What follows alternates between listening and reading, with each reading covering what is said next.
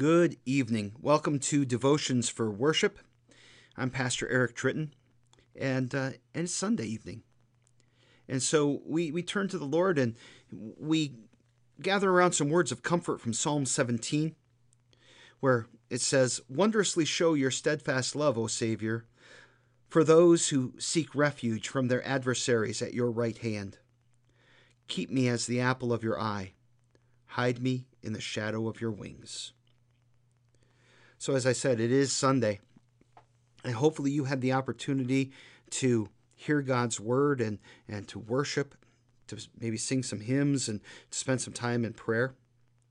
I know at Gloria Day, we talked about Jesus being our good shepherd, and we talked about some ways that we can continue to hear our shepherd's voice through the word, and how as we hear Jesus speak to us, we learn to speak back to him in prayer. And I invited the congregation to join me in my new adventure starting tomorrow, using the Psalms for our devotions and spending some time learning to pray from Jesus. But what did you learn at church today? What were the lessons and what were the sermons about where you went? Did the message give you anything to be thankful for, or the readings or the hymns?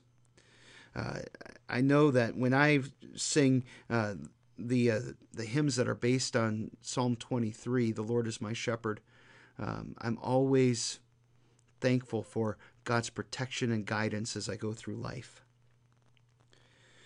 What sin were you confronted with today? If you were confronted with sin, I hope you were comforted by God's grace and his forgiveness for you. Because that's really what this is all about. That Jesus has given you forgiveness and new life. Do you remember anything in particular in the prayers that stood out to you? Are there prayer requests on your mind? I encourage you to take some time this evening to pray, to speak to God as you've been taught to speak to him, and to rejoice in his presence. And please take a moment to pray with me, Luther's evening prayer. I thank you, my Heavenly Father, through Jesus Christ, your dear Son, that you have graciously kept me this day. And I pray that you would forgive me my sins where I have done wrong, and graciously keep me this night.